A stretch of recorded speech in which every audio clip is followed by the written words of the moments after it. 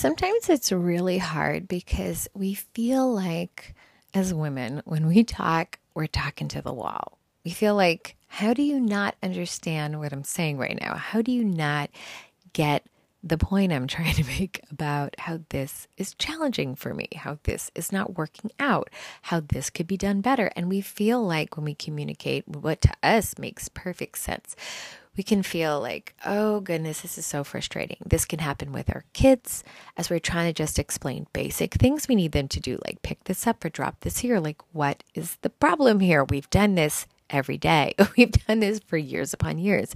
Or maybe it's to our parents as they just don't get why we're making choices in our life and why it's important to us. And we need them to just let us do what we feel we need to do. Or maybe it is with our spouse as we're just trying to explain to them why this thing hurts us or doesn't work for us, or how we need to do this thing instead and make this choice instead. And they're just shutting us down. It is so difficult when we need to communicate our needs, our wants, the things that are important to us. And it can just feel crippling and make you frustrated and want to give up. So, been there, done that, totally get you. Today's podcast, we're going to talk a bit about how to handle that. How about handle when your spouse doesn't listen, handle when things feel frustrating, and how you can do something instead to get yourself better. Now, we actually have step-by-step stuff that actually works to get him to listen. Not trying to say we have some tricks up our sleeve, but it does help to know things that have worked for years and years and years with other women and that are kind of tried and true. We'll share a tad bit of that today and a way to get even more of that. But let's dive into the podcast, how to get him to listen.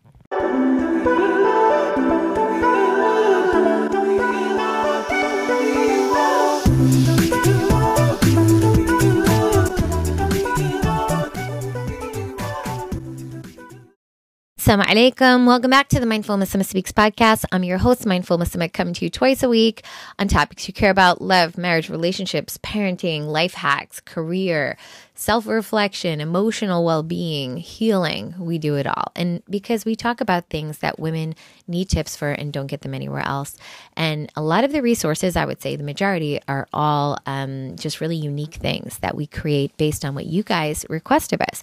And this podcast is just literally all of your private requests put into public podcasts so that we do it, so we can get that information without giving away and all the privacy of the women who have contacted us. So happy to serve you again today. And as you guys know, I'm currently traveling, but I'm here with a podcast that I've recorded prior so that I could let you know exactly what's going on. And my team contacts me. And so I'm just going to put this little introduction here before I go on to the one that I've recorded to tell you that we are loving how you guys are just joining us in the challenge. And if you guys don't already know, the two huge things going on this summer at Mindful Muslimah are, number one, we're having a marriage challenge that is going on right now. The registration opened on the 1st. And the first actual warm-up early bird session for women who joined is going to start just like very soon. So if you haven't already get in, I would say in the next 24 to 48 hours to make sure you get access to that. All of the women inside are getting our updated version, our most newest release of the Love Languages playbook. That is, let me see, inside of it we have a cool new test that we put to tell what your love language is. And you could actually make him take the test if you want, or you could take it for him and find out what his love language is. Oftentimes we know the guys enough to do that. So yeah, that's cool. Because then when you know the love language, you know exactly how to communicate with him. And when you can communicate so he can listen, your life becomes so much easier, right? Or when you want to get more close to him and connected in love. So these are awesome things that we can do. And the topic of today is why he won't listen to you. So here's the deal. Instead of that free resource, we also have all the different love languages. And one of the big tips we're going to share today, other than some other things, and I'll get to that in the second part of the podcast, is why he won't listen to you could be that you're not speaking his language. And even though I don't mean like literal language, like English, Pashto, or Arabic or whatever, I'm not talking about that kind of language. I'm talking about love. And so the love language you use is incredibly important. So we're going to be talking about that. But definitely, if you want to talk with other women and get just crazy amount of lessons on where I'm going into this in depth, we have a lot of activities, step by step, definitely join us in there, and we will talk about how to improve love. It is open to unmarried, married, and divorced women. Doesn't matter what your experience has been, because we could all use a good 101 on how to have an awesome marriage based on the Quran and Sunnah, and that's what it's all about. That is just a fun challenge that we're doing. We're giving away prizes. We're just like all live. And the other thing that is opening, probably maybe the 19th, 20th, will be the full Marriage Boost course that we don't open but once a year. And in there, I give you like the keys to the city, where I kind of share every single thing that I do within my own personal marriage, but I've taught women to do for 2 decades, and kind of everything that you will see in there will be specifically based on what works in terms of a healthy marriage and the Quran and Sunnah. So that is the big kicker. But if you haven't already gotten the challenge, come on in. It's so much fun. And the women are just sharing so many vulnerable things. It's so refreshing to see real, honest conversation, and not this like everybody's faking that everything's okay. So love it. All right. So today we're talking all about, really how, if you won't listen to you, how to get them to listen. And, it's hard. Sometimes we have to apply some compassionate critical analysis to our inner narratives to help us kind of reclaim the power we've lost to reactivity. I know that was like a mouthful, right? Compassionate critical analysis to internal narratives. Well, what are internal narratives? That's the stuff we tell ourselves in our head. Like, he doesn't love me anymore. Or I bet, him and that coworker have a lot in common. They probably have he probably totally looks forward to seeing her every day. Or, my partner just, he doesn't really love me. He just like always wants to be on his phone, and that, like, whatever, like these tales we tell ourselves of why he's not listening, why he's not interested. Those are what we call our inner dialogue or narrations. So those are things that we need to learn how to challenge. And because of those, they can make us feel pretty crummy. And then we can kind of react instead of respond when he's saying things. Now, for example, like let's pretend when he comes home and you need his help to do something, and instead of telling him, hey, you know what, I had a really rough day. Do you think you could help me with this today? Or do you think we could just order out? I mean, some of us struggle to say those things. Instead, we might lash out at him and just being like, oh, like, would it kill you to like take the garbage out? Or like, hey, like, could you like maybe watch the kids for 5 minutes and not make it always be me? Like, we say little snippy things because we're just fed up. We're tired, and that's just how it goes, right?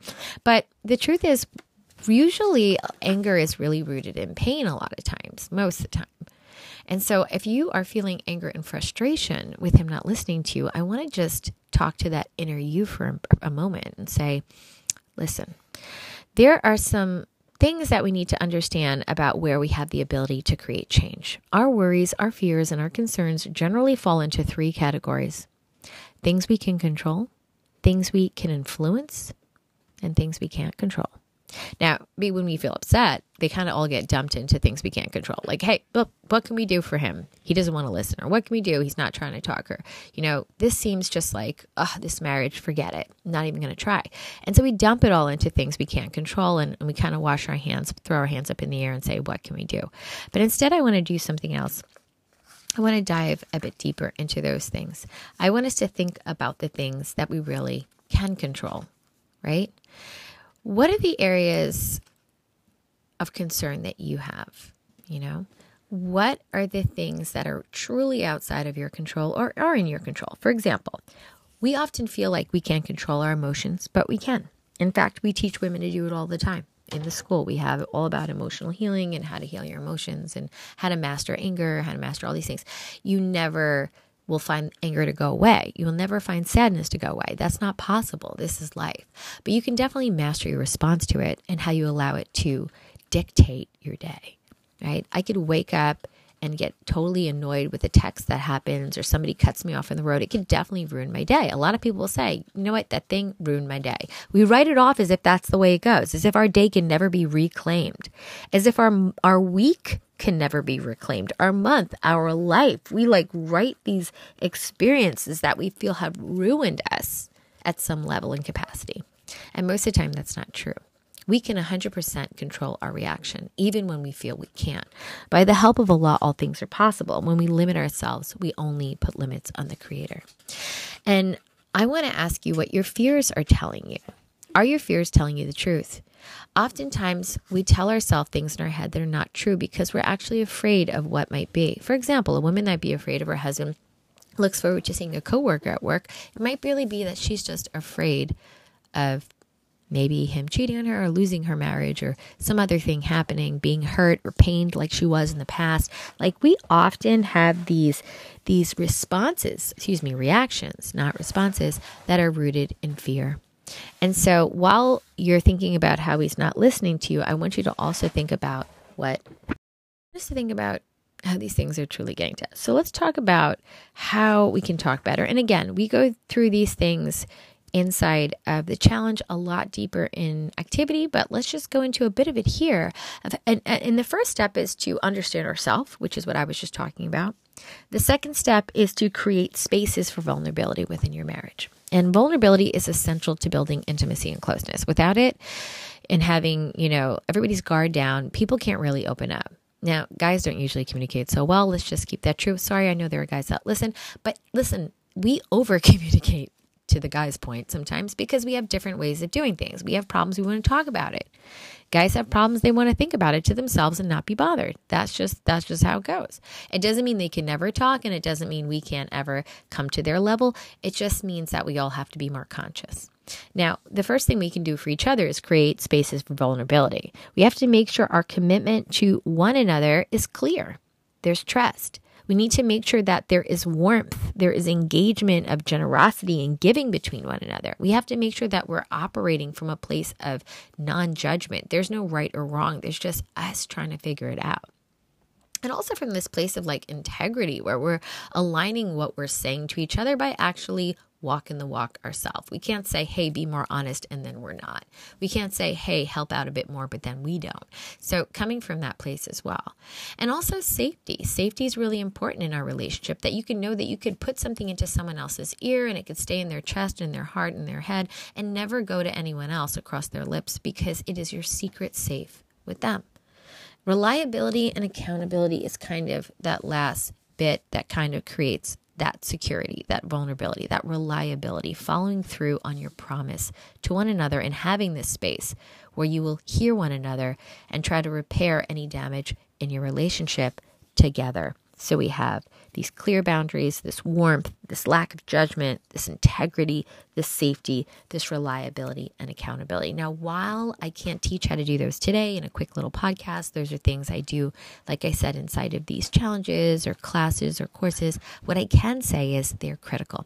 So if you're finding communication struggle, it could be because there's this lack of vulnerability between you.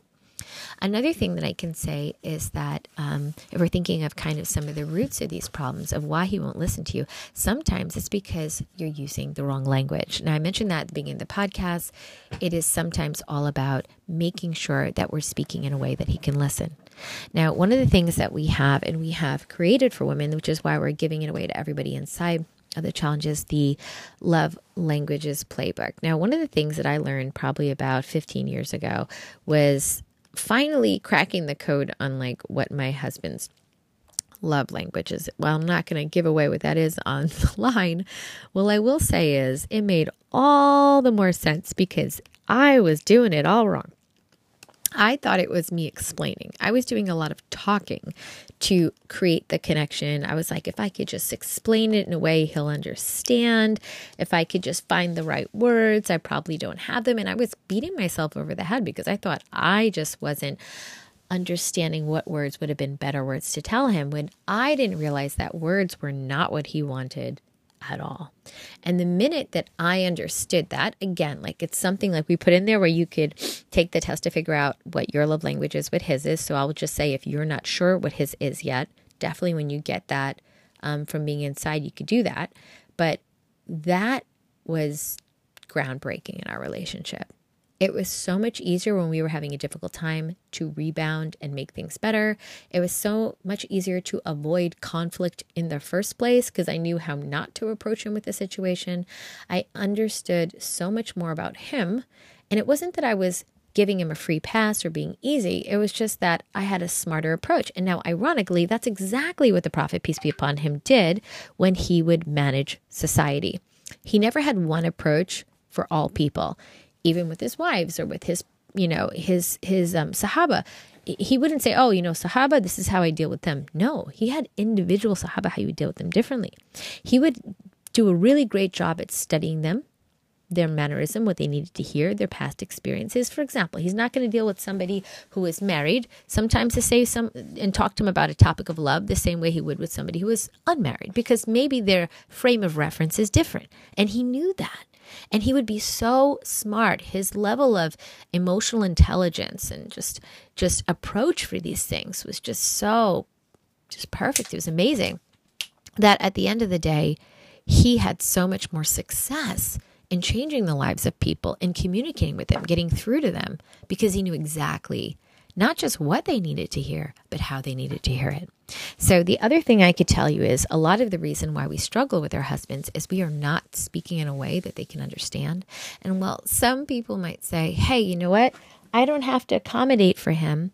He should be accommodating for me.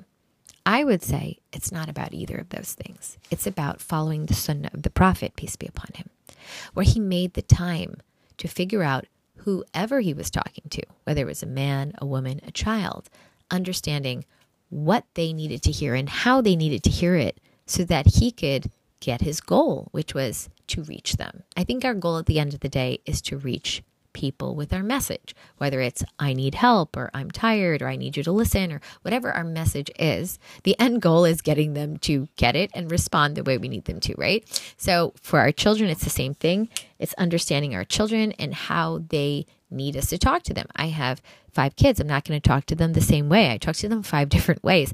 And while some people might say, that's exhausting, I have to sit here and figure it all out, I would say, no, it's not exhausting. Actually, it's super easy once you figure it out. What's more exhausting is screaming at people or yelling at people or fighting with people or feeling frustrated and no one's ever listening to you. That takes way more energy, way more depressive thought, because even if you've left the person, you're still thinking about how much that annoying experience has irritated you.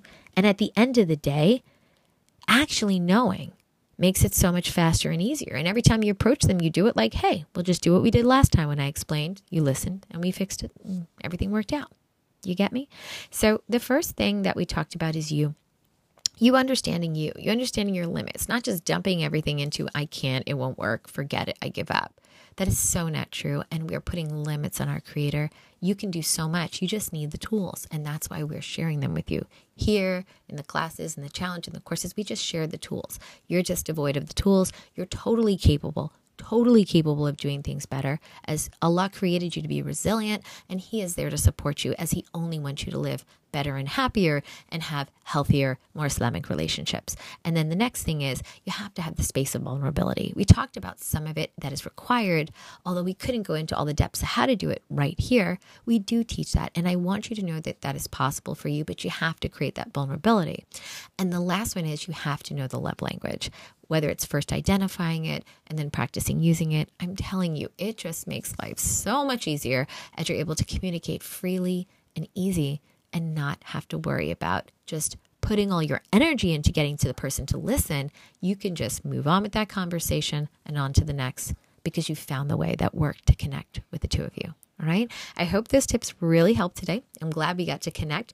As I'm traveling throughout my trip, do not forget to watch me on Instagram and see all my posts every day of where I'm going. I'm sharing with you all my travels throughout this time. And I look forward to seeing you in the next podcast. Assalamu alaikum rahmatullahi wa barakatuh.